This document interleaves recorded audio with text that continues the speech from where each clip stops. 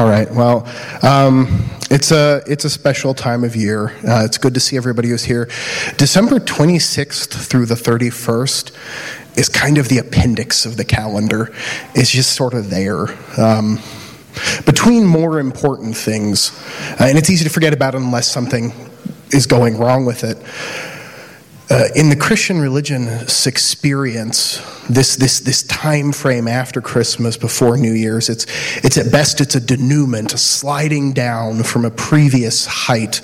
All December, it's been Advent season for us, the coming of Christ, getting ready, the King is coming, make straight the ways of the Lord, and all that. And then big explosions, Christmas proper, top billing, center stage, seating, the King is here, joy to the world.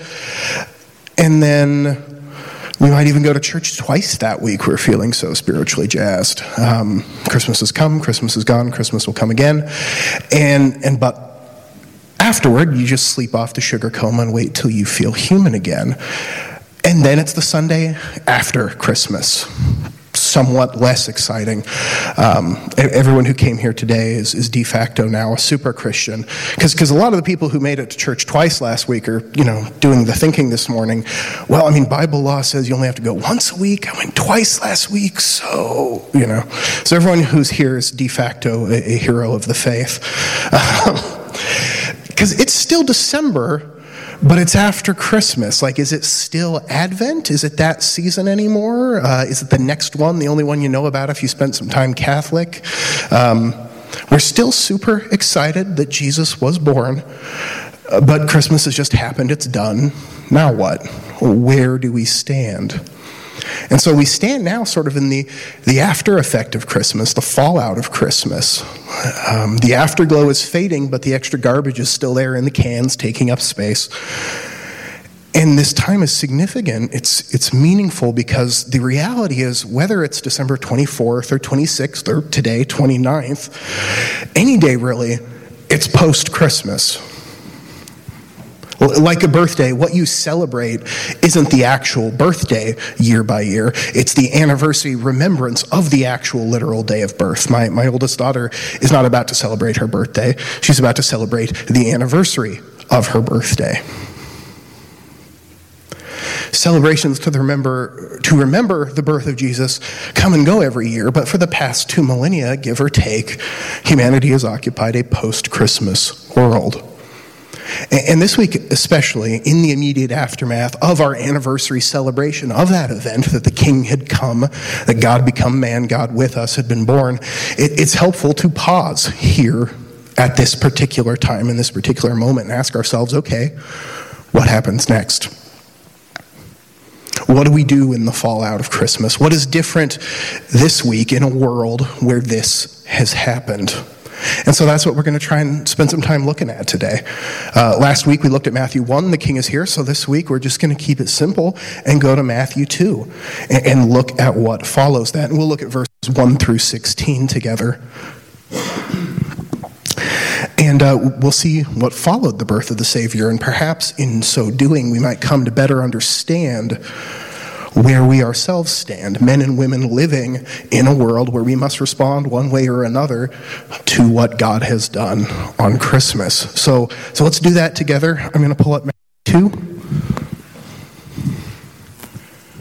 and I'm going to read verses 1 through 16. Now, after Jesus was born in Bethlehem of Judea in the days of Herod the king, behold, wise men from the east came to Jerusalem, saying, "Where is he who has been born, King of the Jews? For we saw his star when it rose and have come to worship him." When Herod the king heard this, he was troubled, and all Jerusalem with him. And assembling all the chief priests and scribes of the people, he inquired of them where the Christ was to be born. They told him, "In Bethlehem of Judea, for so it is written by the prophet, and you, O Bethlehem, in the land of Judah, are by no means least among the rulers of Judah, for from you shall come a ruler who will shepherd my people Israel." Then Herod summoned the wise men secretly and ascertained from them what time the star had appeared. And he sent them to Bethlehem, saying, "Go and search diligently for the child, and when you have found him, bring me word, that I too may come and worship him." After listening to the king, they went on their way, and behold, the star that they had seen when it rose went before them, until it came to rest over the place where the child was. When they saw the star, they rejoiced exceedingly with great joy. And going into the house, they saw the child with Mary, his mother, and they fell down and worshipped him. Then opening their treasures, they offered him gifts, gold and frankincense and myrrh. And being warned in a dream not to return to Herod, they departed to their own country by another way. Now when they had departed, behold, an angel of the Lord appeared to Joseph in a dream and said, "Rise, take the child and his mother and flee to Egypt, and remain there until I tell you, for Herod is about to search for the child to destroy him." And he rose and took the child and his mother by night and departed to Egypt, and remained there until the death of Herod. This was to fulfill what the Lord had spoken by the prophet, "Out of Egypt I called my son." Then Herod, when he saw that he had been tricked by the wise men, became furious. And he sent and killed all the male children in Bethlehem and all in that region who were 2 years old or under, according to the time that he had ascertained from the wise men.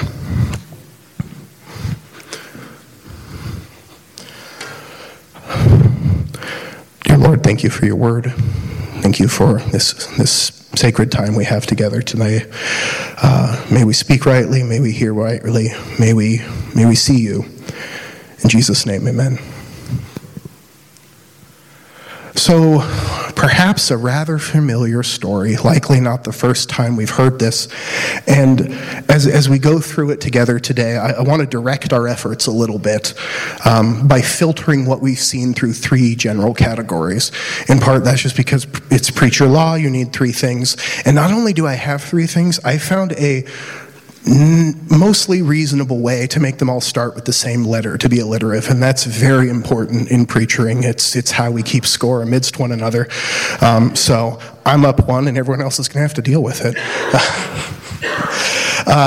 So what are we going to look at? I want to look at the story, and I want to look at the conflict in the story, the contrast in the story, and last and most importantly, I want us to look at Christ. So the conflict in this story, and then the contrast between the two kings we're presented with in this story, and then finally at Jesus specifically as the Christ, as God's anointed one, Messiah, the Savior. So let's do that. We'll look at conflict, contrast, and Christ and see if we can both, as we do that, just come to a better understanding of this story that we've received, which, being beloved, perhaps is overly familiar and thus maybe fuzzily examined at times. And then also just as a guide for how we perhaps ought to walk in this world where one night, long ago now, but at a real time, in a real place, on a real day in the real world, God drew the heir of this world into his newly born body. So what is to be done with that? First, this story, like any good story, centers around a conflict. We're presented with a scenario and some relevant parties. A baby has been born and he's called Jesus, and the list of people on earth who know that this is important is relatively small at this point. We've got parents, some nearby relatives, a couple of older folks at the temple, and then the shepherds, plus whoever the shepherds told, because that's just shepherds for you. But for that moment, the world seems to just be sort of spinning along, business as usual. Caesar Augustus is in Rome. He's sitting on the throne of the civilized world. And over in Jerusalem, Herod the Great, king of the Jews, is sitting on that throne, and which Rome gave to him. And the poor staying poor, as no doubt nature and certainly the state intended, and all was right with the world. And then our story.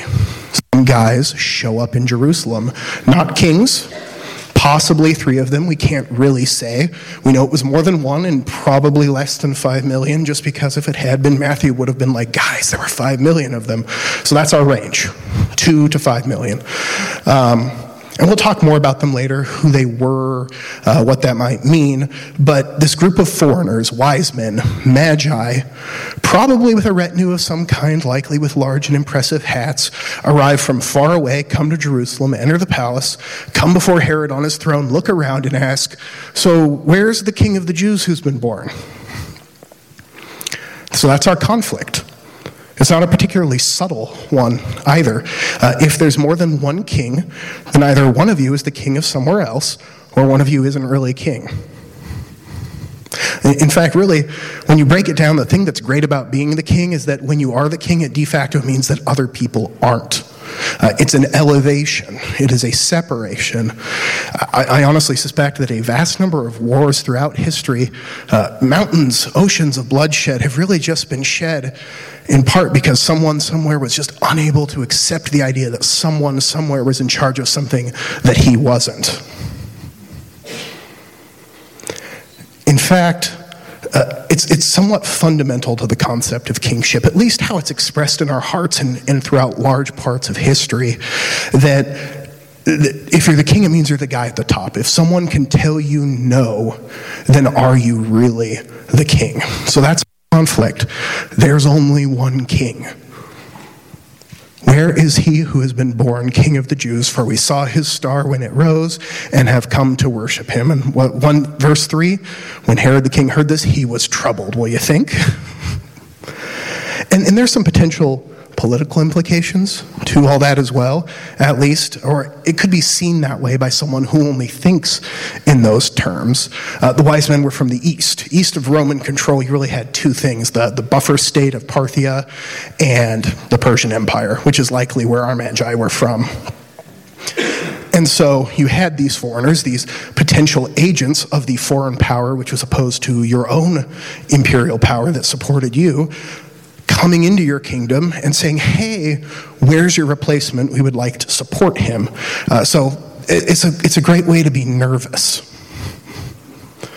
So Herod's very pro-Rome. They gave him the big chair and the shiny metal hat. And so how awkward is it? How potentially destabilizing is it to, at this time of heightened messianic expectation in the first century, to have these foreigners, these potential enemies of the government he serves, poking around looking for the king of Jews that will what? Overthrow Rome? That's what everybody in Judea who didn't have a big chair and a shiny metal hat was hoping would happen. So this threatens Herod personally and immediately. Conflict. There's only one king. And also, what a great way to get Rome's attention in a less than positive way. Herod was troubled. And here's what's interesting. Matthew adds, and all Jerusalem with him. That is interesting. And that's possibly because of all that political stuff we just talked about, but also possibly because all Jerusalem knew what sorts of things Herod did when he felt threatened. Herod was king of the Jews, and a lot of people had died to keep it that way. In that sense, all Jerusalem was right to be troubled. And here's where the conflict deepens, because Herod knows what they're talking about. When they come and say, we're here looking for the king of the Jews, we've come to worship him, he doesn't explain that they're confused. He's the king. He was born some time ago. It's not a misunderstanding. Instead, he summons all the chief priests and all the scribes, the megachurch pastors and the seminary professors, and he asks them, where's the Christ supposed to be born? He knows. He may not believe it himself. He might think it's just more manipulative, maneuvering, using religion of the sort he himself would shamelessly engage in his whole life. But he knows what's being invoked here. This isn't a line of succession issue or even a primarily geopolitical one. This is a group of people come to Jerusalem saying the Messiah, God's promise to Israel, answered, has been born. Where is he? We've come to worship him. With the full weight of the hope of the Old Testament, they come and ask, where is he? And Herod knows who it is they're talking about. But there's only one king in the human heart, isn't there? And this newborn Jesus is a king. Matthew takes great pains to make that clear throughout his gospel. From the genealogy we read together last week, by birth he's a king. And then the Magi come to adore and worship him, to acknowledge him as a king. And Herod's response in all this, his fear, his evil, in their own twisted way, actually do much the same. Implicitly, he acknowledges Jesus as king, as a rival king, by his rejection and fear. So the answer comes to Herod via the priests and scribes. It's in the Bible. They read Micah 5, which we did earlier together today. The Messiah, the Christ, God's anointed one who will save his people, will be born in Bethlehem. And then verse 7, afterward and secretly, Herod pulls the Magi aside, a private meeting. And what he really wants to know is who he has to kill to make this go away. Or what age and down. But he didn't get the big chair by being forthright, honest, and direct, so instead he asked them, what time did the star appear? How long ago was that? Interesting. Wow. Well, hey, go find him, let me know, and I will come and worship him too. We already know what he's planning, of course, because of the conflict. There's only one king. And again, even if Herod didn't believe a thing that Scripture said, didn't believe that the child the Magi spoke of would embody and embrace that full messianic program that Scripture advertised, even setting all that history and witness of Scripture about who this child was and would be and would do, at this point, even if you don't buy any of that, the kid's a baby. He's done nothing good, he's done nothing bad, he hasn't embraced or rejected any particular policy or platform, but he was a king. And to the kings of this world and the would-be kings of this world, there's nothing more offensive, because it didn't matter what his program was or would be, it was enough to know that it wasn't my program. So we'll actually look at a little bit at that. What was the advertised by Scripture messianic program? Because there was one advertised throughout the Scriptures. We've spoken of it really at some length in the preceding weeks of this Advent series. The coming king prophesied, the question asked, what kind of king will he be, and so on. And so that question of who he will be is really what brings us to that second point, that point of contrast. Because this story gives us two kings of the Jews even. And there's a pretty startling contrast between them. Now this is all over our passage, but perhaps most directly it's in that subsection, that quotation of Micah within our Matthew passage that we read, that it's most clear. From Bethlehem shall come a ruler who will shepherd my people Israel. Matthew sort of adds that last part. It's not in that direct line of quotation. He's either pulling it from Ezekiel 34 or from a little further in Micah. But he's making a point. He's making sure to include that extra point. This ruler's coming from Judah. He'll be born in Bethlehem, and he will be a shepherd to Israel. Unlike others. Unlike the kings Samuel had promised the people back in the day when they had first demanded a king so long ago, who would tax and conscript and terrorize them. Unlike Saul, who was ultimately rejected by God. Unlike even ultimately David, who at the end of his life, having sinned before God and being presented with the choice of either suffering himself or having his people suffer, chose his people to suffer.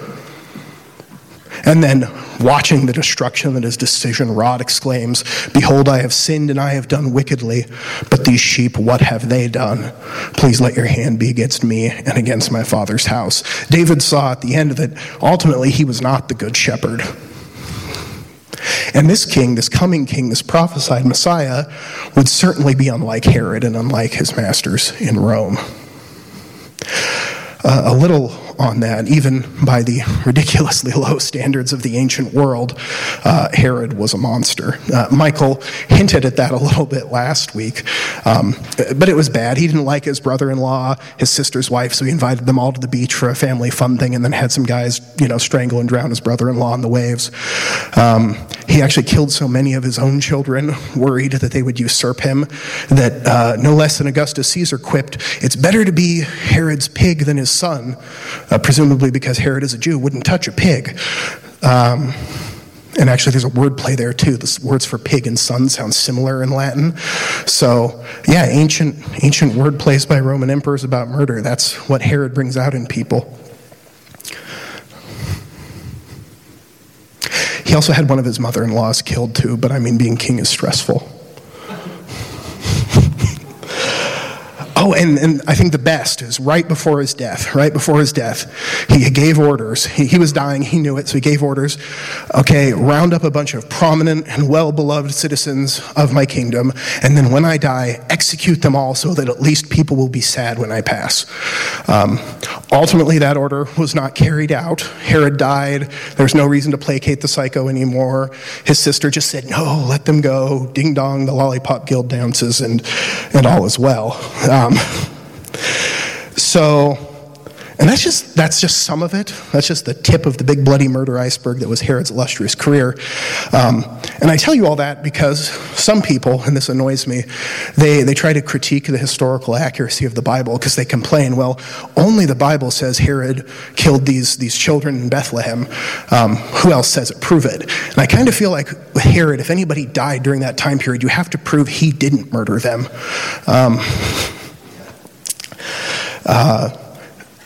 And so the Bethlehem was a small town. The terrible thing he did there, numerically, wasn't the most people he ever had killed at once, and might not have even been the most people he had killed that day.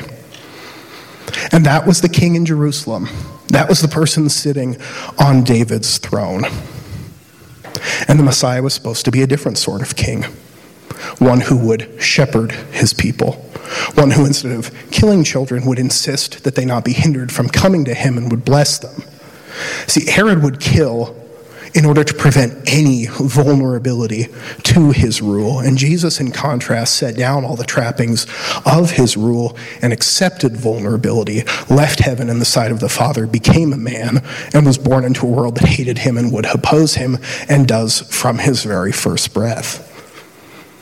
And as we read together in prior weeks, Isaiah 9 publishes what this true king would be like. He would bring justice and establish peace.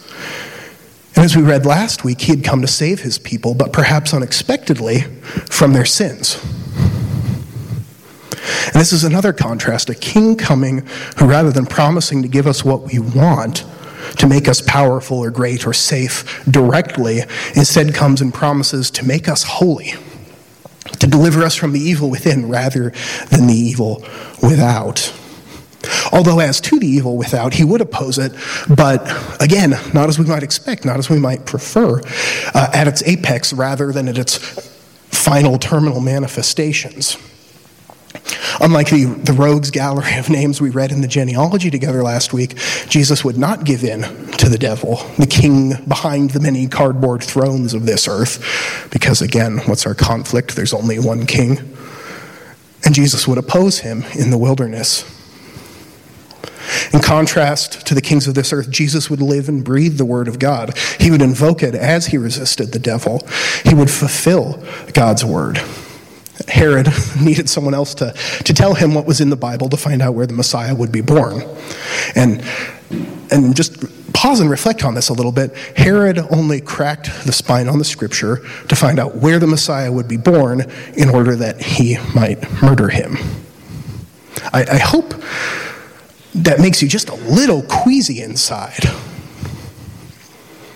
I actually see a lot of what feels like a small-scale version of that as I read various commentaries and scholarly biblical resources.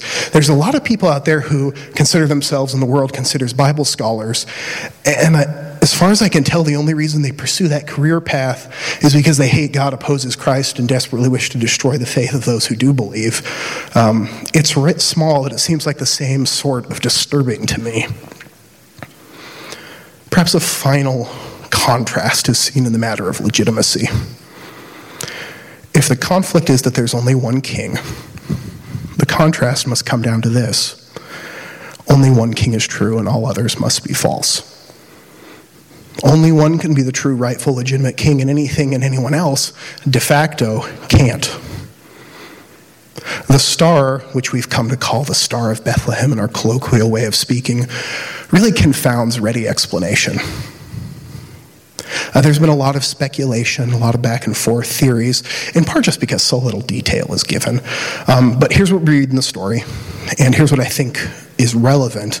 The wise men are in their realm, the east, and they see the star rise, and they know or come to know that it's his star, the king's. This bright light in the heavens communicates to them somehow that the King of the Jews has been born. And there's no indication that it's actually leading them at this stage. It simply rises. That's what we're told. And if it were leading them, it probably would have led them to Bethlehem. Instead, they see it, understand its import, and head to Jerusalem because presumably that's where one would find he who was born King of the Jews. It's only after meeting the king and going through that whole thing, that they then continue westward, learn where the Christ is to be born, and then they see the star, and it leads them to the final place, which is rather unstar-like behavior. In fact, as the ESV translated, this burning bright, heavenly breaking forth of light goes before them, much like a pillar of fire went before Israel in the days of old when it led them out of slavery and into the land of promise. And so maybe that comparison kind of shows my hand a little bit in how I conceive this, because there are a lot of theories how to understand this miraculous phenomenon, some more or less naturalistic than the others. But consider that the shepherds saw an angel of the Lord around whom the glory of the Lord shone brightly, and then these Gentile magicians saw a burning star, but both quickly came to understand the same thing. A Savior is born, Christ the Lord, King of the Jews, and that the world was not the same place it was a few moments ago. And on receiving this news, the Magi investigate, pack up, head west, where you'd expect to find the King of the Jews, the one God had promised. Contrast, they find Herod. And on leaving, this glorious light sent by God goes before them and brings them to the feet of Christ. And I go into all that in part just to, again, unpack this story we've received, but especially in our case because of what it all points towards. God has attested by genealogy, by signs and wonders in earth and in heaven, that Jesus is the King, the true King, the legitimate King, the King who stands in sharp contrast to all the kings of this earth, who even at their best, like David, merely echo him before ultimately falling short. And noteworthily, perhaps, by not walking the Magi straight into Bethlehem, they got to put their feet to faith and go on a thrilling Savior scavenger hunt, which was probably very significant for their literal and metaphorical faith journey.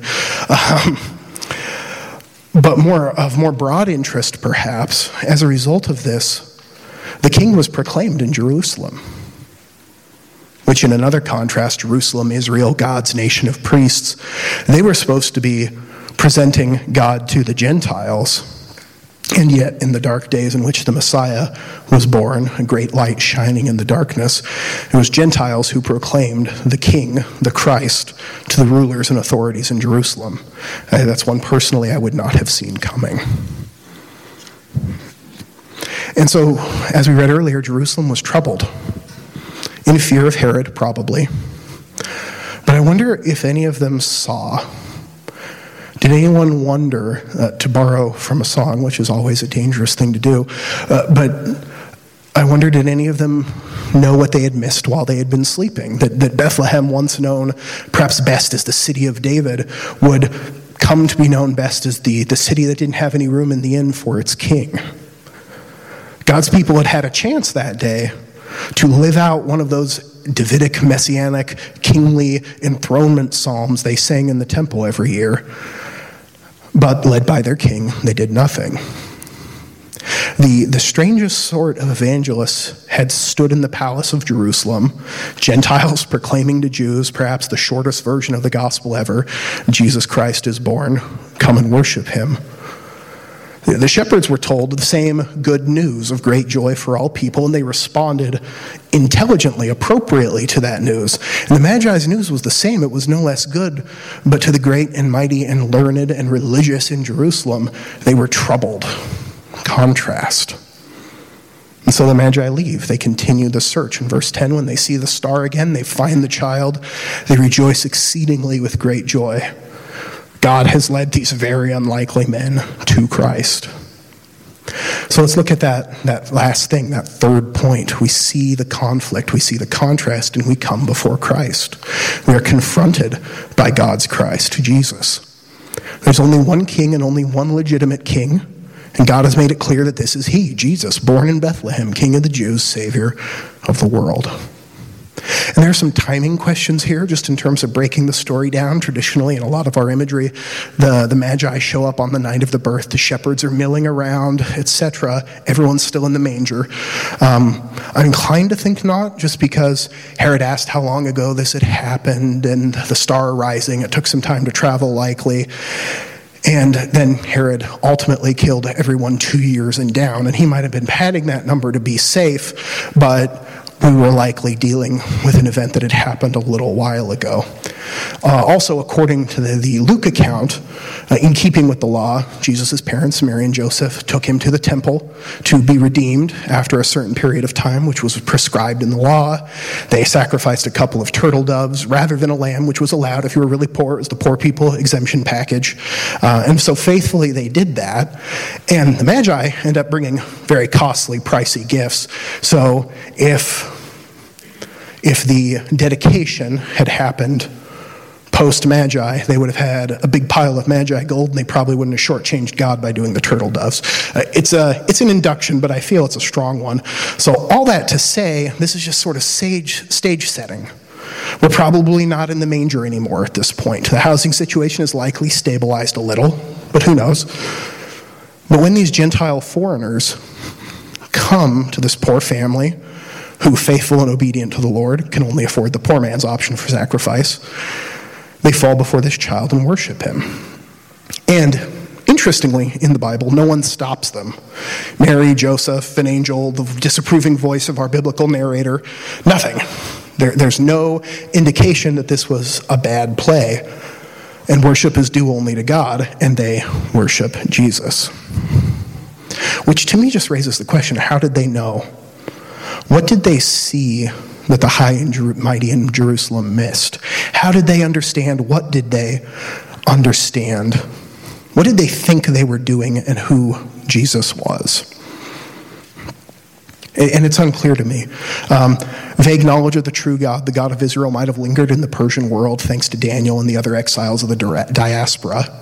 But ultimately, we know that God called these men, and they set out west with limited information, it seems, and by faith they followed the Lord, and God going before them, he led them to Christ the King, where they fall on their knees and worship. That sounds like a conversion story to me. Now, some see clues as to how they understood the child by the nature of their gifts.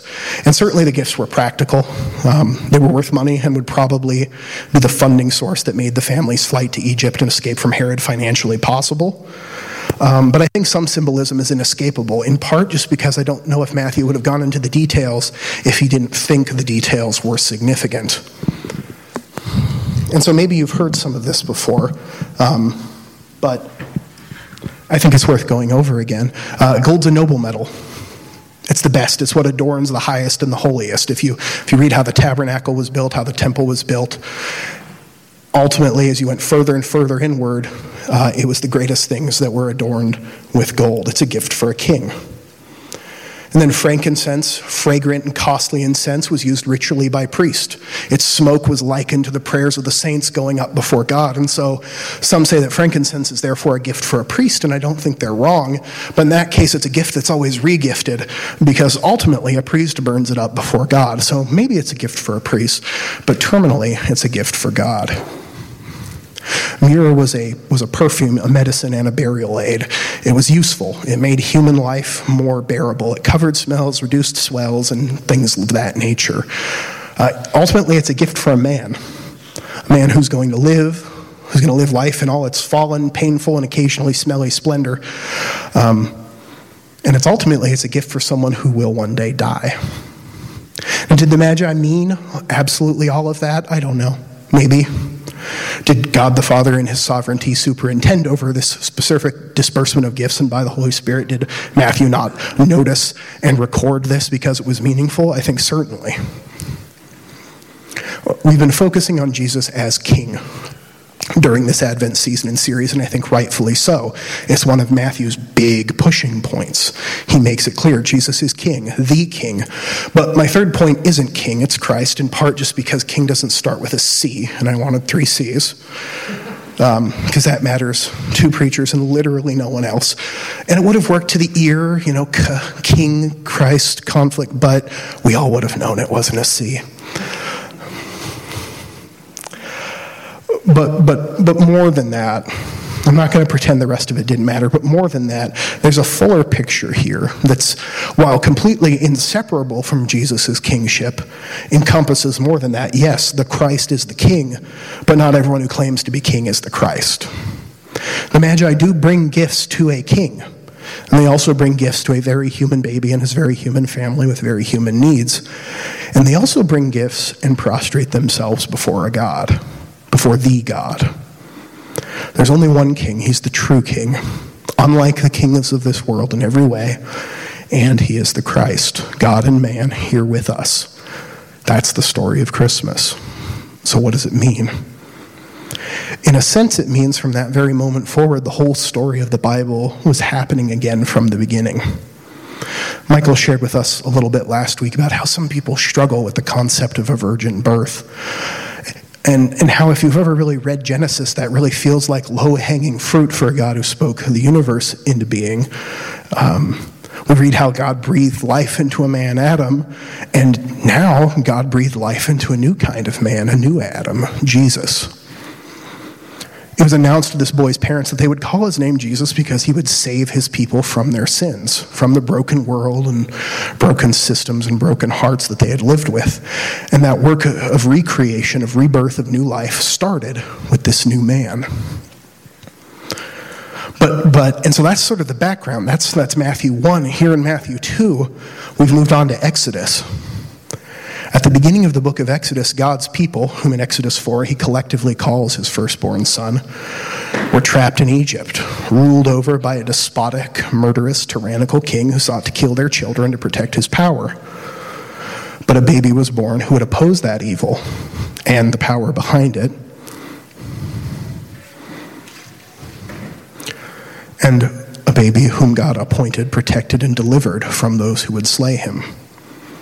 And when God came to save this people, his messenger was rejected by those who he came to save and opposed by the powers that enslaved them. And then God attested to this messenger's legitimacy by signs and wonders. And that wicked king, Pharaoh, in Exodus, summons his magicians to try and oppose God, to answer and refute God. And despite their good faith efforts and back and forth, ultimately those foreign magicians who tried to stand up to God were crushed under the weight of the signs and wonders and forced to admit that the finger of God had come down to earth and there was none who could stand before him. And in that time, the evil king's power was broken. The treasures of Egypt were given as plunder to God's people, and the Exodus happened. They were set free, fleeing from Egypt towards the land of hope and promise. Does any of that sound familiar? If you've read Exodus, absolutely it should. But does any of it feel similar to what we've been reading today? The tragic thing is that a new Exodus was dawning, but Israel and Egypt had switched places.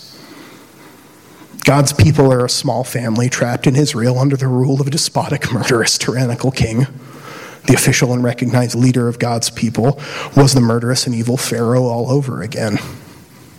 And God's appointed deliverer, Jesus, was rejected by the people and opposed by the king and delivered by God, who warned the Magi not to return to Herod and Joseph to flee into Egypt. And I said earlier we'd talk more about the wise men later, so let's do that. Here's why we three kings really bugs me. We're so far away from this story, and I think we've whitewashed it a little bit, little by little over the years, because actually it's a little bit scandalous. So the Greek word, the word in the text for these men who come from the east bearing gifts is magoi, which is the plural form of magus. It's where we get the word magic from. They are magicians, wizards, sorcerers, enchanters, astrologers, soothsayers, diviners, interpreters of dreams, itinerant freaking thaumaturgists. And how do we translate it? Wise men. Okay, cop-out breath. The ESV is awesome. This is just one of my personal hobby horses. But why? Who exactly are we fooling when we point to the guy in the big pointy hat who works magic and call him a wise man? Big finger quotes. Perhaps because then, as now in modern life, it's awkward to have magicians at birthday parties. But sometimes they're just there and you have to deal with it. In fact, it's so awkward that throughout the history of the church, we couldn't even muster the courage to call them wise men, and we turned them into kings, which is no longer just cowardly and lazy, it's outright lying. So I think we should lean into the awkward, in part just because that's an ongoing lesson in my life. But also it's because it's what Scripture gives us. And I think if we try to bypass or smooth out what Scripture gives us, we miss out on what God's actually trying to say. The Christ is born, and to the theologians and the priests, the faithful and learned, the descendants of Aaron blessed to serve in the temple, to the king in Jerusalem, they don't see the star rise. They don't follow it in faith westward. They don't go to Bethlehem. They don't come before Christ the King, and they don't fall down before him in worship. Pagan sorcerers do first. Israel and Egypt have switched places. Then as now the magicians bow before the power of God, come into the world, but this time not under the lash of the plagues, but with God going before them as light, willingly, in faith, drawn by the grace of God offered in Jesus. The pagan magicians will kneel, and Israel will not. Egypt once again gives its treasures to God's firstborn son, though now willingly. While with falsehood, the evil and tyrant king, this king of the Jews with the soul of Pharaoh, with the soul of Babylon, entirely the creature of his master, the devil, plots the death of God's anointed. And so warned by the angel, the family flees, exoduses, I think that's a verb, out of Israel into Egypt. The world is officially upside down at this point. But then, verse 15, God notes, God would once again call his son out of Egypt. Jesus would return upon Herod's death, which historically was actually probably not that far along later. So Jesus, man recreated, Israel recreated, would leave Egypt and enter the promised land. And like Israel, he would enter the wilderness and be tempted by the devil. But unlike Israel, unlike the kings of this earth, contrast, he would resist him. He would stand against him. Unlike any worldly king, Jesus, the only true king, God's Christ, would live the life humanity in general and Israel specifically as God's people ought to have lived, but did not and would not. And as John 1 relates to us, the true light, which gives light to everyone, was coming into the world. He was in the world, and the world was made through him, yet the world did not know him. He came to his own, and his own people did not receive him. This was as true at his birth as it was at his death. The genealogy calls Jesus the son of David and the son of Abraham. The true son of David, the one king of Jerusalem, would ultimately die outside its gates. And as Abraham's true son, the true Isaac, he would be sacrificed, but not spared. Matthew contrasts Jesus with Herod. To this day, through Scripture, he holds up to the people of the world a choice. Christmas has happened, a king has come, a ruler out of Bethlehem, unlike anything you've ever seen or known, and he will be a shepherd, a good shepherd to his people. There's only one king. Who is it going to be? Or to borrow from Joshua, choose this day whom you will serve. The Magi demonstrated you can choose Jesus. He could be your king. He's attested to by God. You could exchange the rulers of this world, Herod and Pharaoh and everyone come before them and after them who are carbon copies of the same tired and inexcusable satanic impulse to make ourselves like God and put ourselves in his place. You can trade all of that for this king whom is unlike any other. And so Jesus, after living the life Israel could never manage, teaching truth with grace, demonstrating power and authority from heaven, the people of Jerusalem demanded Barabbas, the murderer, be spared instead of him. And when Pilate brought Jesus before the city and demanded they behold their king, the chief priests answered that they had no king but Caesar. And this is, I think, is easily derived from everything we've seen and everything we've read and everything we've been talking about today, because wherever he went, wherever he goes today, Jesus, still attested to by God, risen and ascended before the eyes of many witnesses, attested to by God's Holy Spirit, Jesus the Christ threatens and dethrones the false kings of this world wherever he goes. And as Michael pointedly shared last week, and which I can't really in good conscience let this week go by without repeating at least the essence of, when we talk about dethroning false kings, not primarily talking about Herod, not primarily talking about other people, I'm talking about you. I'm talking about me. There is a throne in our hearts, and there is something on it. And apart from a mighty act of God, it is invariably ourselves. Now, it's a stupid throne, and it ends in hell, but it's ours, and on it we're king. One of the unacceptable parts of the reign of the Messiah for the world's innumerable kings is that the Messianic king will rule everywhere and forever. And while that might sound positive inside the walls of a church on Team Jesus, you have to understand that a rule that is infinite in scope, it's everywhere, and a rule that lasts forever, de facto, necessarily and inescapably forever ends the game of I'm king and I'm in charge for everyone else except Jesus. There's only one king, and he, the Christ, is it.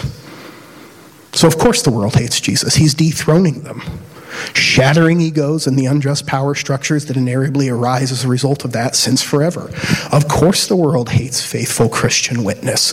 It's a sword in service to a foreign king who opposes them, who will one day dethrone them. Well, as we've learned from our biblical magicians, that happens sometimes willingly, sometimes at the end of the universe's biggest stick, but one way or another, thrones crumble and the mighty kneel before God or are otherwise knelt. So Christmas happened. In Bethlehem, long ago, Jesus the Christ is king, the one true king. And yet the world and our hearts remain littered with thrones which seat unworthy things. So how shall we live? If I may counsel you, my brothers and sisters, from this, the word of God, make haste to the feet of Christ and worship him. Do not let the fear of this world's many, many kings stop you. Choose your king and choose wisely. Dethrone anything and everything that seeks to take the seat of which he alone is worthy. And throne nothing but Jesus in your heart. A callback from our very first sermon in this Advent series. There's no worse kingdom in the world than the one in which you are on the throne. Dethrone every sin which clings to you, to the old you which is dying, and rejoice that a new you is being raised up by the power of Christ. Dethrone the enemy of your soul, the devil, from your heart by the power of faith in Christ. Whether for the first time in salvation or in an ongoing sanctifying act of repentance against whatever footholds the enemy has established in your thinking or actions. And by the sword of the Spirit as faithful witnesses, wanderers and unlikely evangelists in this world, by your witness, speak words of truth. Proclaim this King to this post-Christmas world, and wait in faith for the King Jesus to continue toppling his thrones. 2 Corinthians 10, 3-5. For though we walk in the flesh, we are not waging war according to the flesh. For the weapons of our warfare are not of the flesh, but have the divine power to destroy strongholds. We destroy arguments and every lofty opinion raised against the knowledge of God, and take every thought captive to obey Christ. May it be so in our church and in our hearts. Amen. I'm going to invite our musicians to come up to lead us in a final song of response. Father God, everything we have is by rights yours. You've given us our lives and every breath we breathe. Every good thing we've experienced, every good gift we know is from your hand. And God, ultimately, you've given of yourself. You've given your Son, Jesus. We love you. We thank you, God. May we respond to you rightly. May we embrace your King that you have given us. In Jesus' name, amen.